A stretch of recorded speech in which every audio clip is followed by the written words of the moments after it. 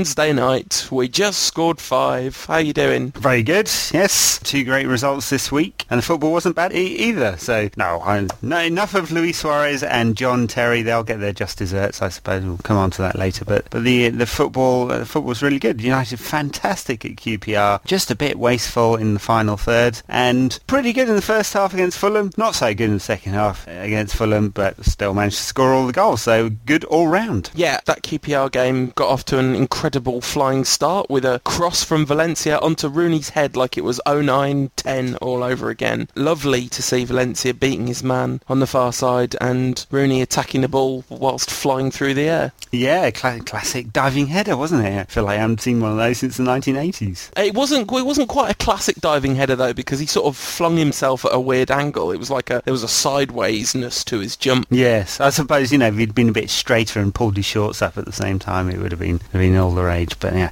there you go. So that's a good goal. I mean, it's something like 9 goals in the past 18 months or whatever it is that Rooney scored with headers from Valencia, or his last 9 headed goals have been Valencia crosses. Some good relationship with the two of them there, and it was nice to see Valencia coming back into form. I think he had a little bit of a crisis of confidence earlier this season, but he seems to be right back on it. Prepared to take on the fullback again, which he wasn't able to do for a while, and United all the better for it. And the re-emergence of Wayne Rooney's form continues apace. The fantastic goal, obviously, that he's just almost literally just scored as we talk about this, but a really good game all round against QPR, apart from a bit of an excess of flappy arms. He was not too happy with Nani a couple of times, and I noticed he didn't even do a little apology wave when he massively misplaced a pass either. I was disappointed. If you're going to flap your arms, you've got to do the apology wave. I know. I did.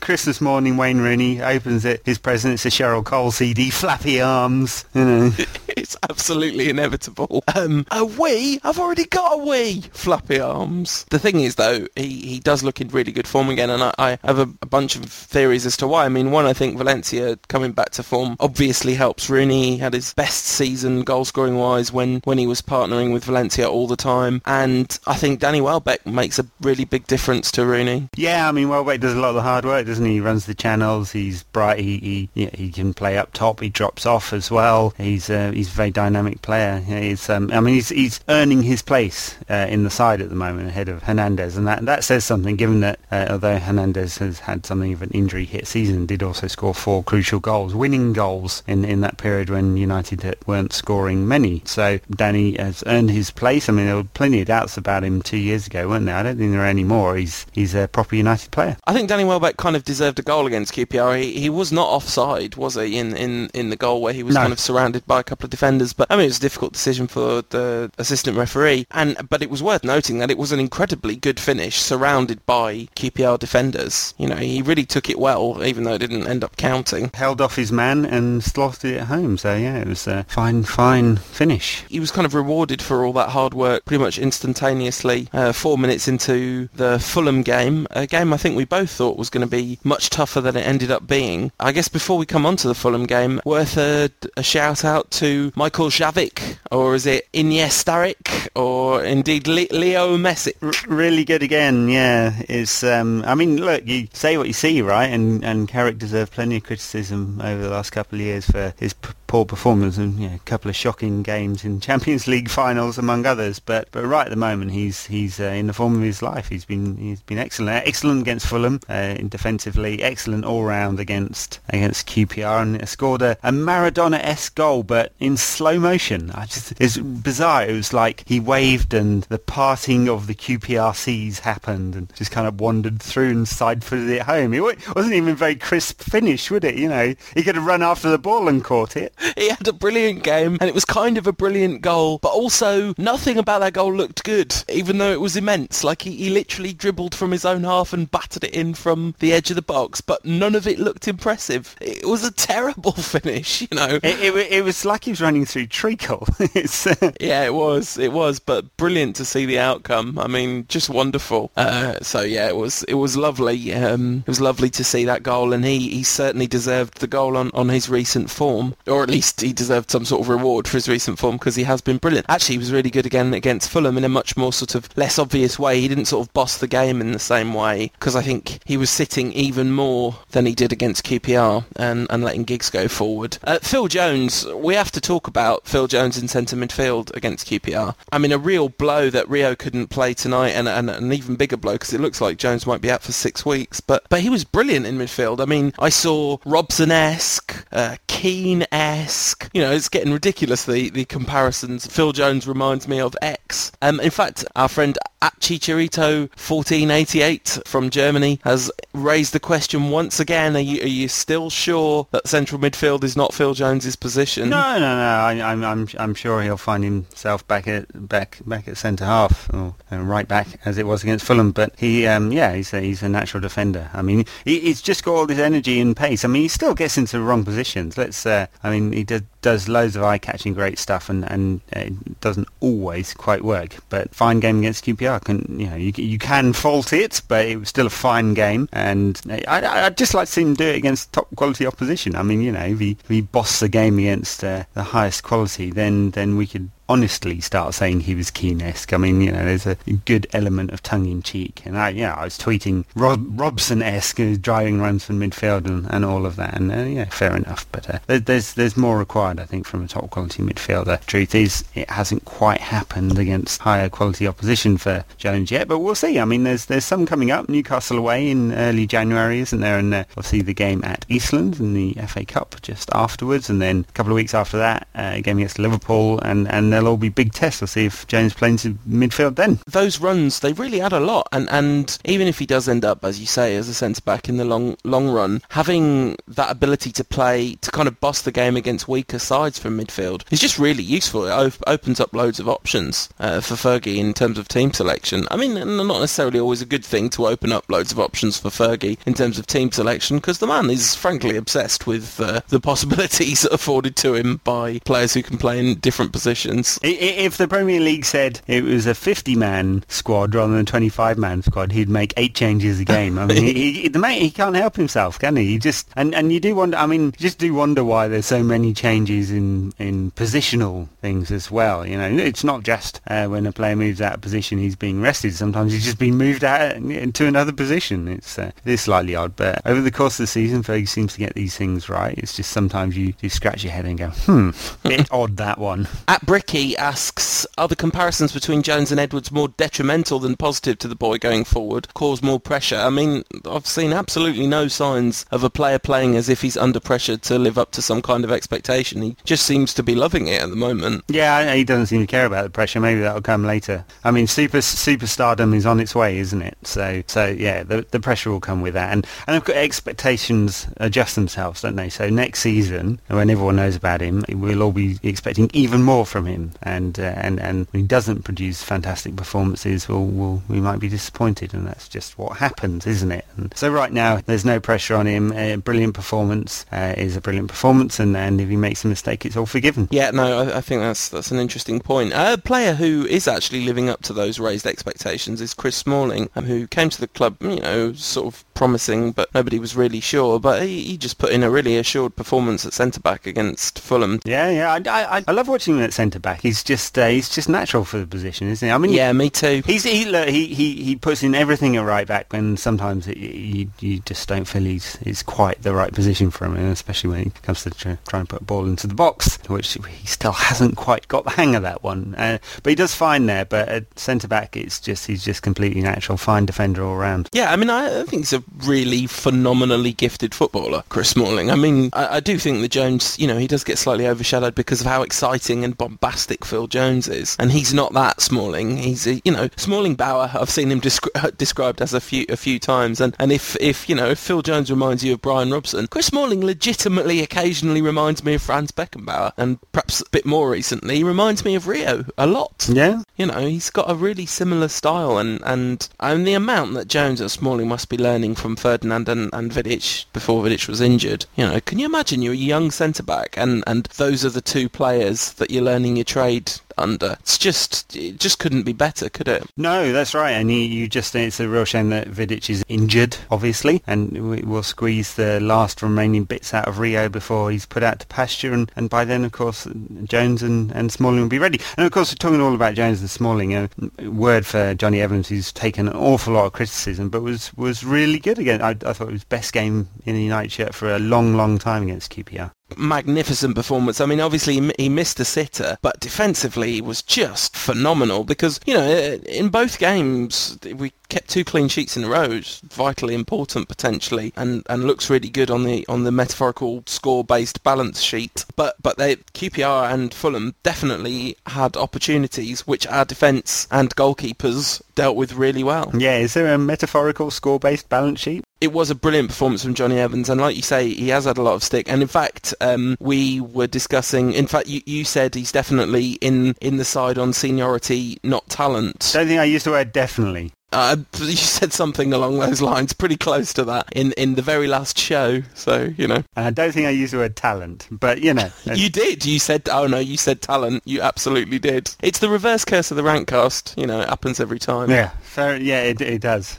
So let's talk about Fulham, 5-0. Great first half performance, I thought, from United. Just really dynamic, and Giggs had a fine game. Jones bombing up the wing until he smashed his face in, and solid in the centre of defence. Brilliant run from Nani for the first goal. Danny Welbeck dynamic, Rooney dropping deep. I mean, for a team that had quite a few changes in it. It was actually very fluid and just an excellent first half performance, I thought. For about half an hour into the second half, not so good.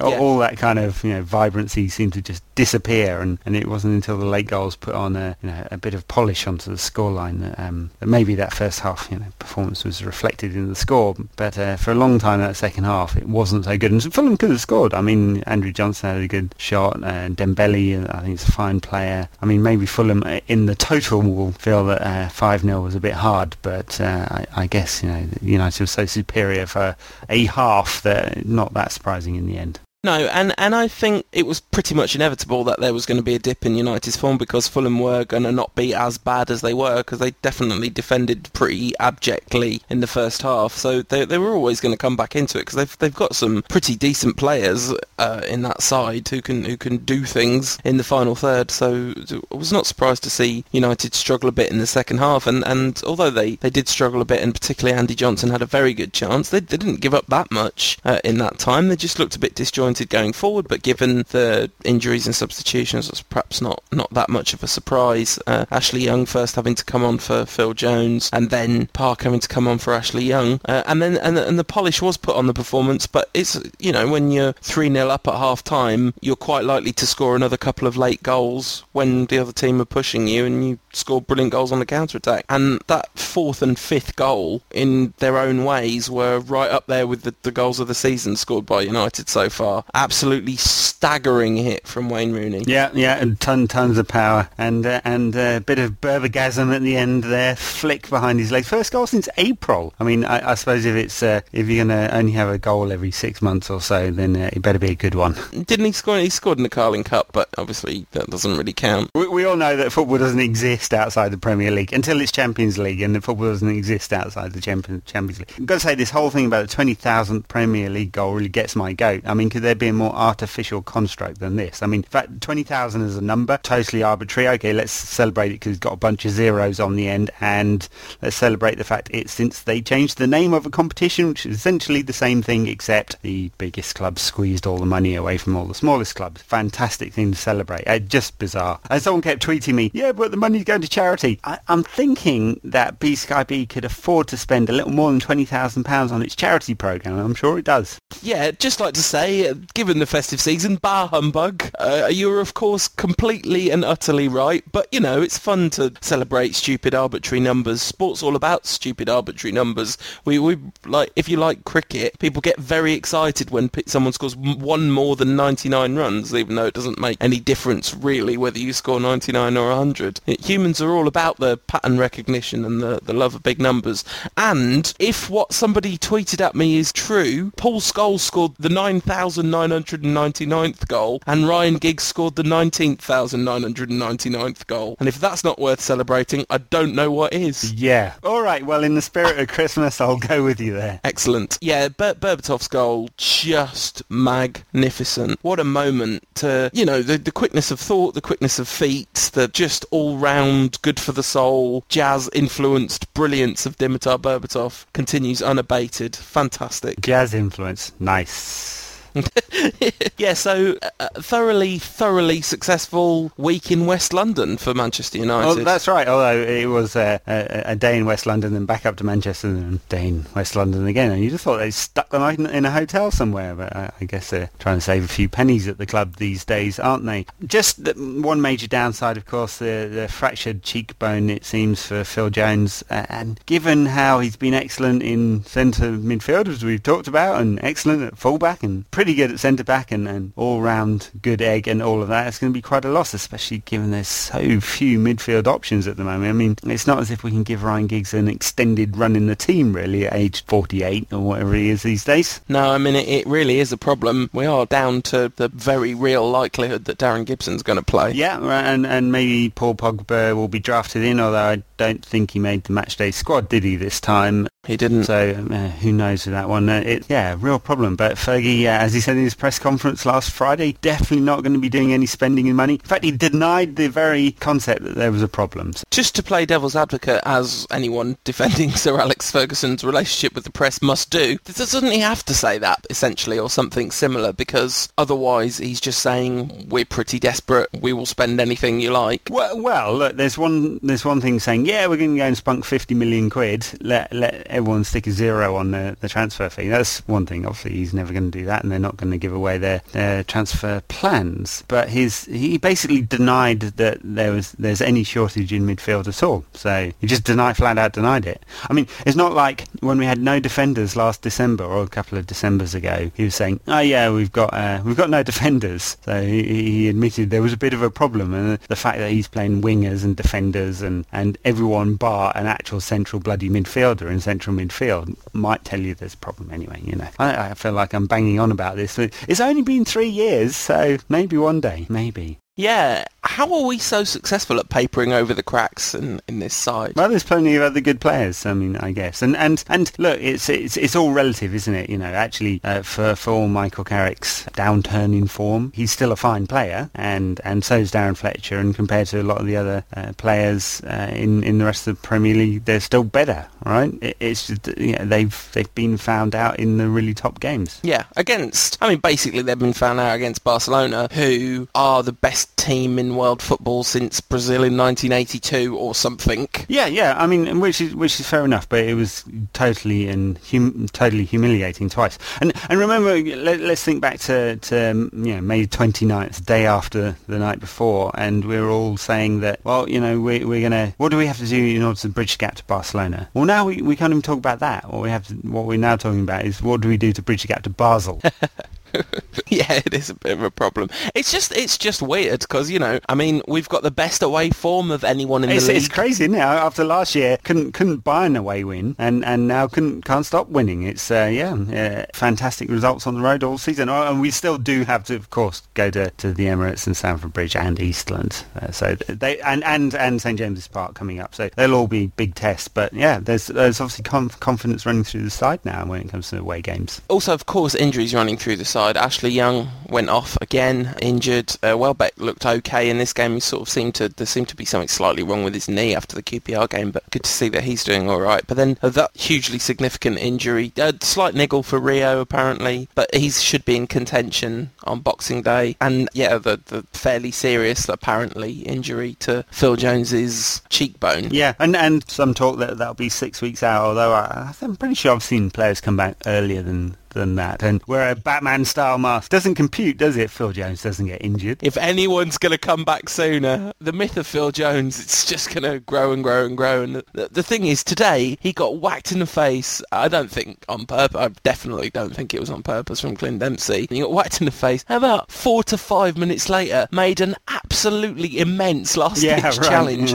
in the penalty area when he could barely stand up. Perfect. So unreal, just absolutely unreal. Yeah, he is the Grand National runner whose legs break and carries on running, right? He just nothing will stop the man, except apparently a depressed fracture to the cheekbone. But there we go. It's a real shame actually, and it will be a blow to United because they're going to have to shuffle around again. I mean, Raphael's been training, so I guess he'll come back. He might well come back into the side depending on how fit Rio is. It's not as if we can spare too many defenders now, as well as the midfielders. I mean, Raphael's fitness is an interesting thing because he had to take his right back off today, Fergie, and instead of bringing on Raphael, he brought on Ashley Young and put Valencia at right back, which is obviously a risk given his past performances there. I mean, we cited him in the out of position 11 only last week as not necessarily doing the best job defensively at right back, but obviously Raphael can't be fit, otherwise he would have brought him on. He obviously had him on the bench in case he needed him in the last 10 minutes rather than the last 60 minutes. Yeah, no, I think that's right. I mean, he's had, what did he have, one reserve game so far, Raphael, so he, and after a long time out, hasn't played since last May. Just before we finally move on from the games that we've played this week, definitely worth a shout out to our two excellent goalkeepers, because De Gea had a pretty good game against QPR and Lindegaard had a brilliant game against Fulham. He doesn't concede goals, does he, Lindegaard? No. Just don't go in. I mean, it's hard to separate them on form. I mean, I'm pretty certain that De Gea is the classier prospect in terms of his all-round skills, and definitely the distribution is a weakness of Lindegaard's. But I don't think he's made a mistake, has he, the Dane, at all? And he makes some fine saves too. Yeah, and when we signed him, we were talking about how we signed him from a very small club quite late in his career, but he does look like he could have been playing at a high level earlier to me. Because no, I think so. Yeah, he definitely could have been, and it's the first time for a long time that United have had a number two that's kind of worthy of the shirt. Van der Haal's got to be the last one. Yeah, I mean, he only played 60-odd games for United, but yeah, he was a decent keeper, wasn't he? So the worry is that Ferguson's got in such a pattern of rotating these guys that it will cause an issue, and no one will know who's the number one. I mean, we can think back to the sort of Tim Howard, Roy Carroll days, and that was not pretty for a while, was it? No, but I mean, I think it's pretty clear that De Gea is the number one, and Lindegaard will play more games than your average number two will play. He'll play some league games and a lot of cup games. And I think that's okay. I think so long as they both are okay with that, then it will continue to be okay. I mean, my long-term concern about De Gea is that he's gonna get very, very, very, very good. And so, is he gonna leave and go to one of the big two Spanish clubs for the peak of his career? And then we just have him for the time where he's learning his trade, and that would be unfortunate. I mean, you can't really think about that. I suppose we are Real Madrid's feeder club these days, aren't we? So it's who knows? I mean, I don't know how much of a boyhood Atletico Madrid fan he is. He's actually from the suburbs, and Vicente Calderon's very much in the centre of Madrid, and whereas Bernabeu's kind of in the middle class northern part of Madrid, and so I don't know he's necessarily Atleti material, hardcore material. So anyway, it's speculation. It is, absolutely. Talking of speculation, one of our players who's not necessarily been in the best form for the past season or two is Patrice Evra. He has staunch defenders, as all United players with dips in form do, but I think the general consensus is that he's definitely not been at his best defensively, albeit he's obviously made a very significant contribution to our attack. And at Stretty News asked us what I thought was a really interesting question, which is if you were going to replace Evra with another left-back in the Premier League, who would it be? Oh, geez. That's a really difficult question. Somebody young and fast. Those are, I think, two important qualities in a left-back. I don't know. I might have to think about that one and come back to it later in the show. I'm going down the left backs in the no, definitely not. No. There's quite a few no's there. Yeah, I'm pretty sure there isn't a left back in the Premier League I'd replace Patrice Evra with. None of the top six. I mean, I have to say I don't really rate Kolarov. I think Cole's on a downward curve now. Gibbs is something of a joke. Clichy, no, and Esso Ekoto from Spurs, again a step below. Odd-coloured boots as well, which instantly rules him out. Enrique, not convinced about that one.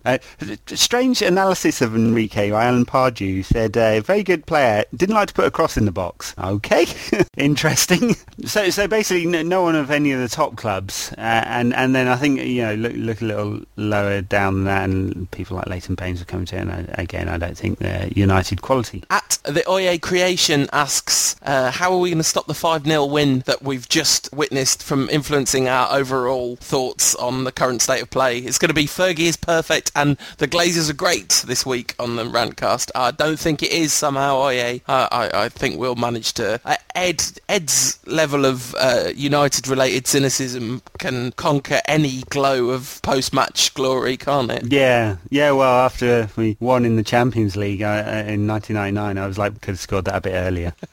No, I mean, look, it's running into some good form at the moment, which is great to see, and the fact that, and we spoke about it at the time, didn't we, the fact that United were grinding out results, but getting the results was really important. So we are going to be either top or very close to top by the turn of the year, and that's what Fergie would have wanted. I mean, we'll see what happens in the transfer market. I mean, Fergie is not going to add anyone of any significance. Manchester City might, and they might bolster their side, and we'll see what happens when we get into the Thursday nights on Channel 5, because that will, I mean, it does compress even though in theory it's no different to Wednesday, Saturday, it does seem to compress the amount of time you get to prepare for that game. So it might be a problem too, and injuries will play a part. Yeah, we talked about the draw in theory. Ajax is basically the most exciting game we could possibly have got, and it's interesting, it's sort of invigorated the support a bit. Well, I think everyone's looking forward to a bit of an away night in Amsterdam, aren't they? Well, that's exactly right, though, and there is this kind of like, oh, brilliant,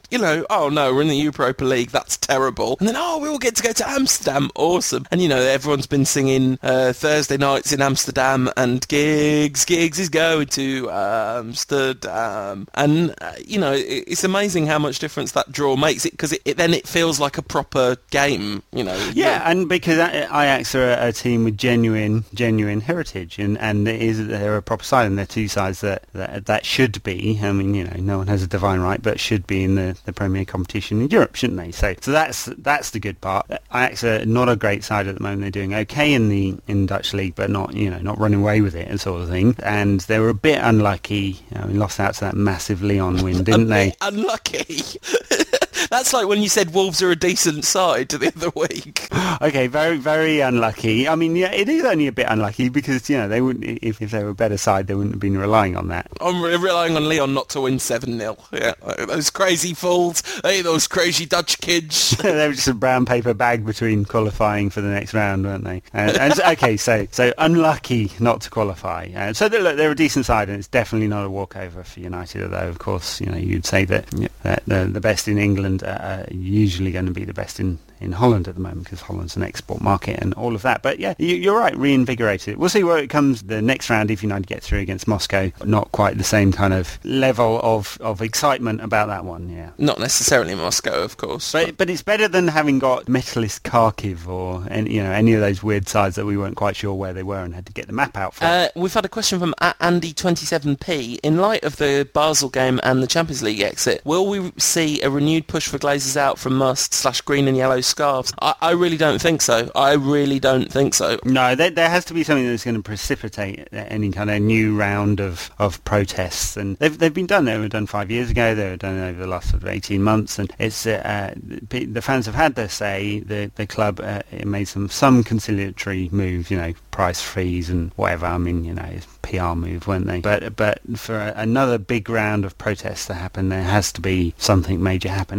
Maybe if City win the league, run away with it in the second half, and United don't go out and strengthen, and we get more nonsense about not being any value, or we can't find anyone who's good enough for United. That's the new one, isn't it? Can't find anyone good enough for United. Okay, yeah. And apart from the Darren Gibson, no, I just don't see it at the moment. I don't see anything that's going to precipitate it. I mean, of course, IPO will happen at some point when the markets calm down, right? They're waiting for the volatility to drop, apparently, so the word is, and at that point they'll look to IPO. If the IPO isn't that successful and all they do with the money is pay off their own personal debts and nothing goes to the club, and then they start taking out dividends because they'll legitimately be allowed to do it, then maybe people get angry again. But there's some very complex arguments there, and complex arguments don't always lend themselves to mass protest. No, and I think basically the fact that we won the league last season really did take the edge off the protest, as success on the pitch did 5 years ago. You know, I think, as you say, while we're in touching distance with Manchester City, it's not going to come back. But if they do run away with it, or if they run away with it next season, that's when it'll come back. Yeah, well. At Happy Hero asks us, who I would like to say a very Merry Christmas to. Merry Christmas to all the listeners, of course, but, you know, those OG listeners that have been there from the start. Do you think it'll be a good thing if United get reinstated through the back door into the Champions League, or an embarrassment? I mean, I know your answer, I'm sure. It's the same as mine. It would be ridiculous embarrassment, and also it's almost, I mean, it's got to be a 0.1% chance, right? Well, it would take FIFA banning the Swiss Federation, from international competition. I mean, it has happened before, and FIFA have done this, but it would be pretty extraordinary, and I don't think the pressure will be brought to bear on the Swiss FA to impose the transfer embargo on Sion, and it'll all get sorted. And to answer the question, yes, I'm with you. It'd be a total embarrassment. I think the right thing for the club to do then would be to gracefully turn it down. It's bad enough being in the losers competition, having lost already, and been dumped into a competition that other teams actually wanted to play in and qualified for, and some have played like 14 games to get to this stage. You know, that's embarrassing enough. To then go back into a competition that we'd been legitimately fair and square knocked out of would just be embarrassing for the club of United standing better when we're not in it at all. Yeah, absolutely. So we've got a little festive special planned with some ridiculous questions and some festive memories of watching United and general Christmas cheer. So before we do all that, let's talk about Luis Suarez and get that horrible situation out of the way. He's had an 8-game ban. I don't know why I'm telling you this, listeners, just in case that you don't pay attention to football news but choose to listen to our podcast. He's had an 8-game ban for using racially abusive language to Manchester United's Patrice Evra in their clash earlier in the season. Liverpool FC put out a statement which I can only describe as despicable. I was talking to people at work today and saying that if United put that statement out, I would really, really struggle to call myself a United fan the next day. You know, I don't know what I'd do if United put out that statement. I was that horrified by it. It was awful. It was one of the worst things I've ever seen from a football club. Take tribalism out of this. Wouldn't matter what club that was. It was just awful, Liverpool's statement. I mean, in which they slander Patrice Evra by effectively accusing him of routinely playing the race card. One, it's factually incorrect. Two, it's slander and libel because it's in print. They accuse the FA of institutional bias. An awful lot of nonsense about Luis Suarez. His grandfather was black and he's played with black players. Don't racists always claim that they've got lots of black friends? I mean, it's a complete smokescreen, of course, and it's just totally irrelevant because it was never a question about Luis Suarez. He might be a lovely guy. He a lovely guy who likes to use, so we now had it confirmed by the panel, racially abusive language. That was the narrow focus was, did he use racially abusive language? Yes. Yeah, I mean, I think it's, as disgusted as I was by Liverpool's statement and as ridiculous as the fact that they all wore Suarez T-shirts seems tonight. Those are two separate issues, actually, because I think that the T-shirts thing is more forgivable because that's a team saying, all right, he's been found guilty of this offence, but we stand by him. And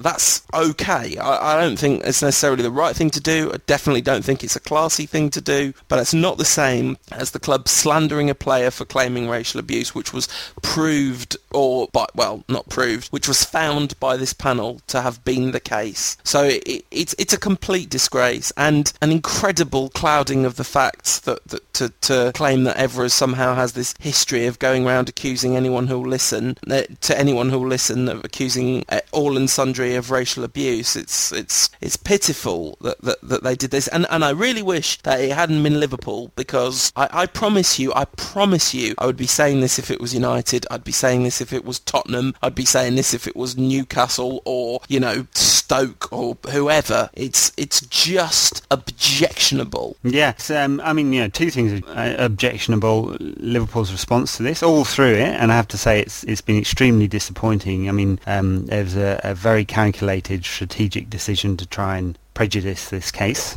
through briefing the media, which was, I presume, the FA told them not to do, and they did anyway. And of course, this is still sub judice in a way, because there's an appeal to be held, and of course we haven't actually, at the time of recording this, haven't actually seen all the evidence in full yet, but I think we pretty much know which word was used. And so that was a disgrace, and of course the words used were a disgrace. And I thought a lot of the analysis was kind of COD analysis, really. I kind of think this is pretty simple, really. It's pretty common in English law to ignore ignorance of the law, right? It's not a defence. I mean, it's not legal. It's not legal, but we talked about a lot of legal terms. We talked about innocent until proven guilty. We had a panel. There was a charge. There was a defence. There was the prosecution. The FA effectively acted as the prosecution. The panel was independent, and he had a defence. So it's set up in a legal framework, and they do have to be mindful of the law, because the FA could be sued, right? Restraint of trade and all of those kind of things, and defamation if they publish something, and so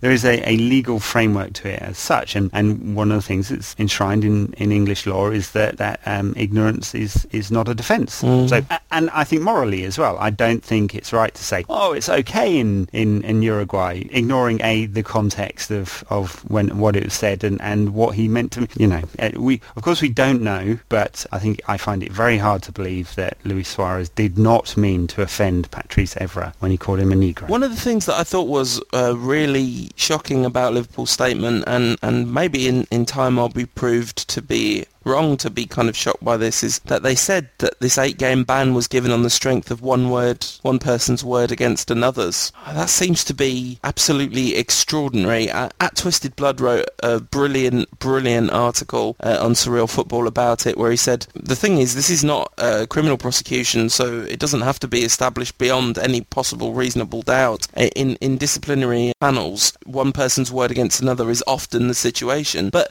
it seems to me that would be really remarkable if the only evidence, if what they did was take the two players' story and decide which one they believed more and ban Suarez for 8 games. Well, the thing is, and as I said on Twitter and maybe even on this podcast about 6 weeks ago, when Suarez went to the media in Uruguay, he damned himself. Yeah, no, absolutely. I couldn't agree more with that. And I think at that point, the prima facie case was just really obvious at that point. I mean, he admitted he didn't use the word, and that should tell you something too. I mean, if it's so innocent, why could he not utter the word? That he effectively admitted that he'd called Patrice Evra this variant of the N-word. And at that point, there was no doubt he was going to be found guilty in my mind, and it was all about the length of the ban. And of course, Liverpool say because of that, in a way, the FA was determined to do this, and they were somehow institutionally prejudiced. No, it was just wrong. And all the rest of it about the nuances of language and culture and all of that don't make any difference. I mean, in some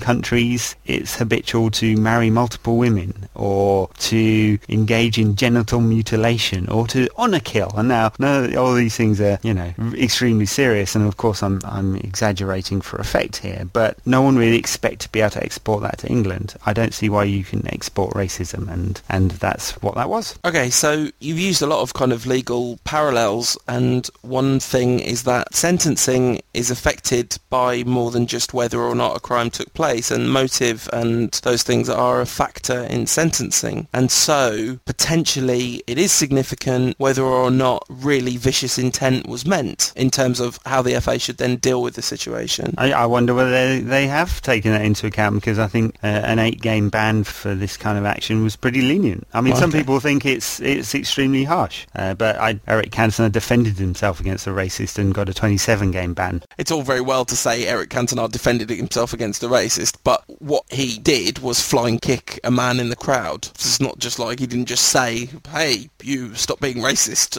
and get a 27-match ban. Off with you, Cantona, go for an early shower, was apparently Matthew Simmons' defence. But look, yeah, and again, football lives in its own world. I don't see why it's a defence, but if I said, off with you, you Negro, to one of my colleagues, and meant it in a derogatory manner, I think I'd be looking at more than a fine totaling 3 days' wages and maybe a month off. I'd be looking at a P45. No, absolutely, and none of any any of the stuff that I've said which is mitigatory or trying to take a kind of balanced overview of the situation makes any difference to the fact that I think that Liverpool have behaved just abysmally as an organisation, and if I was a Liverpool fan, I would be truly ashamed. Truly, I would not want to have anything to do with an institution that behaved like that over an issue like this, because racist abuse is a really, really, really seriously terrible thing. Yeah. You know. So anyway, that's and yeah. So the thing is, we've often said that the FA are institutionally bankrupt, and you frequently cite them as not being fit for purpose. I mean, being They're not. No.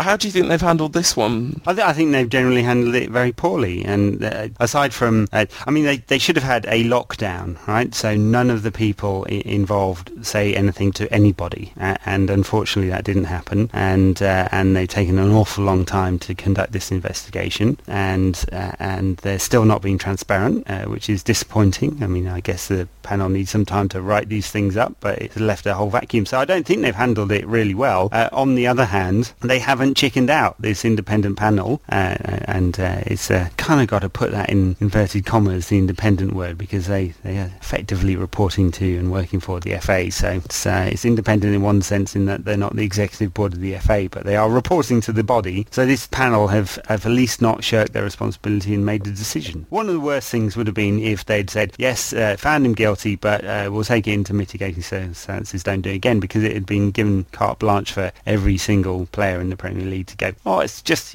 sorry, my culture, it's all right to call you a fucking black cunt, beep, beep, beep. Yeah. Talking of which, Sean Terry, police are going to make a statement about that tomorrow, so we're recording this before any news about that has come out. No, the CPS have said he will be charged. Oh, right. Did you not see this? Excuse my complete ignorance. John Terry, the CPS have said he will be charged, and he'll face a hearing on the 1st of February. It will be a prelim hearing. He probably won't be a trial for months now, and which means the FA won't get involved, and he'll probably go to Euro 2012 with this hanging over him. Yeah, because when Rio had a thing hanging over him, of course, he was thoroughly benched by England. Indeed. Mind you, if we thought that was wrong, then I guess we should think it's wrong for John Terry to be benched too. Well, he is innocent until proven guilty, and if proven guilty by a court of this fair land, he will be given a maximum of £2,500 fine. I think he earned that in about an hour and a half. Yeah, it'd be interesting to calculate when it all comes down how many times he'd earned that between being charged and, found guilty. Anyway, should we, with apologies to JDuke_, by the way, who asked us not to spend the whole podcast ranting on about Suarez and Evra, I think given the seriousness of the issue, we've kept it to a relatively short period of time. But it's time to move on, as it is this very festive special time of the year. Apologies if it's not a festive special time of the year where you are, and I'm being culturally insensitive and get an 8 Rantcast ban. Let's move on. And we've had some important questions from our listeners over the past week, and perhaps none of them more important than this from @mango_00. Why isn't Mike Phelan wearing shorts at games anymore? It's cold. That can't be the only reason. It was cold before and he was committed. Maybe he hung out once and the missus has told him to not do it again. I think someone must have had a word with Mike Phelan. I was watching some old clips of United, and there was a brilliant one of Mike Phelan leading the club out with his little moustache when he used to play. And you forget, he was a footballer once. Not a very good one, but he was a footballer, yes. Seems hard to imagine, doesn't it? And Can They Score asks us if we could buy Wayne Rooney one thing for Christmas, what would it be and why? I think for me it would be a pair of armbands, like swimming armbands, so he couldn't flap his arms. So they kind of restricted his arm flapping ability. He would look ridiculous, but yeah. He would, but he wouldn't, or just a life jacket. Anything which stops him. Some really heavy wristbands. A straight jacket? No, not a straight. That's too far. Something to stop his arms flapping. What about you? I think I'd get him some, maybe one of those Kinect games so he can get his energy out and stuff like that. Get all his anger out on some virtual boxing. I don't think that'd be good, though, would it? That'd be bad for his game, apparently. If you took that out of his game, Eddie wouldn't be the same player, so Mark Lawrenson tells me. The great Mark Lawrenson. So, what are your sort of best memories of watching United around this time of year? Some great memories of getting public transport on Boxing Day to games around the country, because, folks, you used to be able to do that, and I know I'm showing my age here, but, you used to be able to get a train to a game on a Boxing Day, and I did that frequently, and I can't anymore. You have to get a car or blag a ride somewhere. But so that's one of my abiding memories. Cold, squeezing into the Stretford end, FA Cup games, the famous win against Forest just after the New Year, all of that. Yeah, I mean, it's an anachronism in a way, isn't it? The kind of festive programme, because no one else in Europe really does it, and everyone else takes a break, and it's kind of sensible because the speed of the modern game and all of that wears players out, and I think there's been some pretty good analysis about injuries in the English game as opposed to elsewhere, and of course the English team is always rubbish when it comes to summer tournaments, and that's more than just being knackered, but this period when you cram in 6 games in 3 weeks is a contributory factor. But for the fans it's great, as long as they don't have Newcastle versus Plymouth on Boxing Day. We did go to the New Year's Day rout, Dennis Bailey 3, United 4-1 in the end, wasn't it? So that was many years ago, and Paul and I were somewhat smaller. That was easily the worst United performance of all time. I've never seen a group of professional footballers look actually properly hungover, but they definitely did. In Fergie's 50th birthday party the night before. Lee Sharp, he just looked a mess. Such a mess. Lee Sharp's problem was not just the alcohol, of course. Allegedly, Your Honour. But then Giggsy came on and tore the place up. And that was pretty good moment in an otherwise absolutely abysmal festive season memory. So I asked some of the listeners. We had a couple. Paul Scholes' goal against Aston Villa, which I believe was on December the 23rd. It was a stunning goal. And at Dan Louth says, when me and my granddad went to United versus Bradford on Boxing Day, and pre-match Paul Scholes took a shot that flew over the bar. 10-year-old me ducked, but it smashed into a Welsh guy behind him in the head. R.I.P. So, yes, an unfortunate end, but what a way to go, taken out by Paul Scholes. Great stuff. Yeah, so yeah, I guess that does it for the show, apart from get to look forward to some festive season action. Boxing Day at Wigan, who've just held the mighty Liverpool to a draw. Yeah, that kind of shows you how rubbish Wigan are at the moment. Yeah, they're not a good side, Wigan. They are only not bottom of the Premier League because there are 2 sides in Bolton and Blackburn who are even worse. If that's possible, Blackburn being just awful. And so Wigan have a chance of staying up as a result of that. I'm not much of one, I'd say. Just terrible all round. I mean, they play some nice football, all of that. Yada, yada, yada with Roberto Martinez, and they have a tiny budget. So I guess, just surviving in the Premier League is a bonus in the most patronising and condescending manner I can probably get it out in. United should win. No, I agree. The thing is, they are in a pretty good little run of form. A fantastic performance at home they put in against Chelsea on Saturday just gone. Really remarkable, and they were kind of unlucky to only get a draw out of it, and having gone behind, even being on top, they did extremely well to get back into the game, I thought. So, and they managed to beat West Brom away as well. So, they're picking up points, and they've managed to beat Sunderland as well away from home and get a draw with Blackburn. They're picking up a little bit of form. They have been. Their first 2.5 months of the season were indeed abysmal, but the last month or so it has started to look a little bit more like they might find a way to stay up somehow. I mean, as you say, that's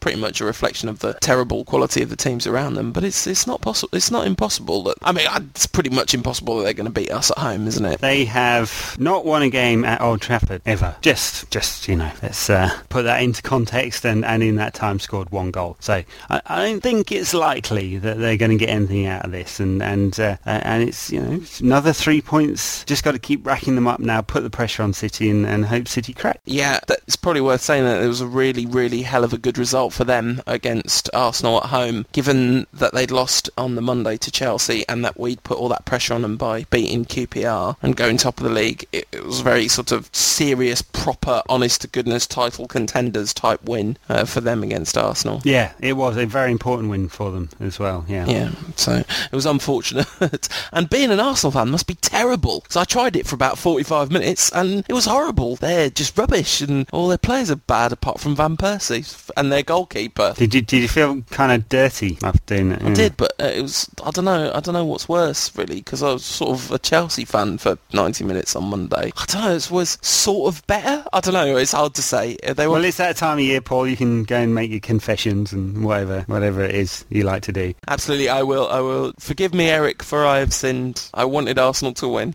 Very good. Well, listeners everywhere, it's been a pleasure having you. Have a happy Christmas or Hanukkah or other religious or non-religious festival of your choice. And before we go, Paul, predictions for Wigan at Old Trafford. I'm going to say 4-0. Before we even get to that, actually no, I will build this into the predictions, because we've had a special request from @Expertchi, and you know, when we have a special request from @Expertchi, we try and go along with it if at all possible. My prediction is that we will win. I'm going to say that Wigan will score a kind of ridiculously brilliant goal, because I think they've got a load of players that can randomly do something amazing. So I think I'm going to go with 4-1. But my other prediction is that, being as it's on Boxing Day, songs will be sung. And @Expertchi asked if we could sing him a Christmas song, which I've translated to being if I could sing him a Christmas song, because I can't imagine that you're going to be persuaded, Ed, to join in with any singing. I have the voice of an angel, and I don't like to show anyone out. That's fine. I'll leave it to you. So this is the song that we played out with last week, but perhaps a slightly less impressive version. And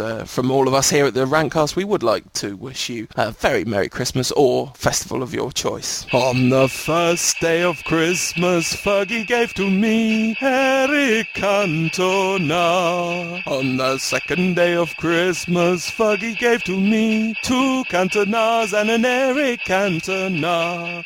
On the third day of Christmas, Fergie gave to me 3 Cantonas, 2 Cantonas and an Eric Cantona.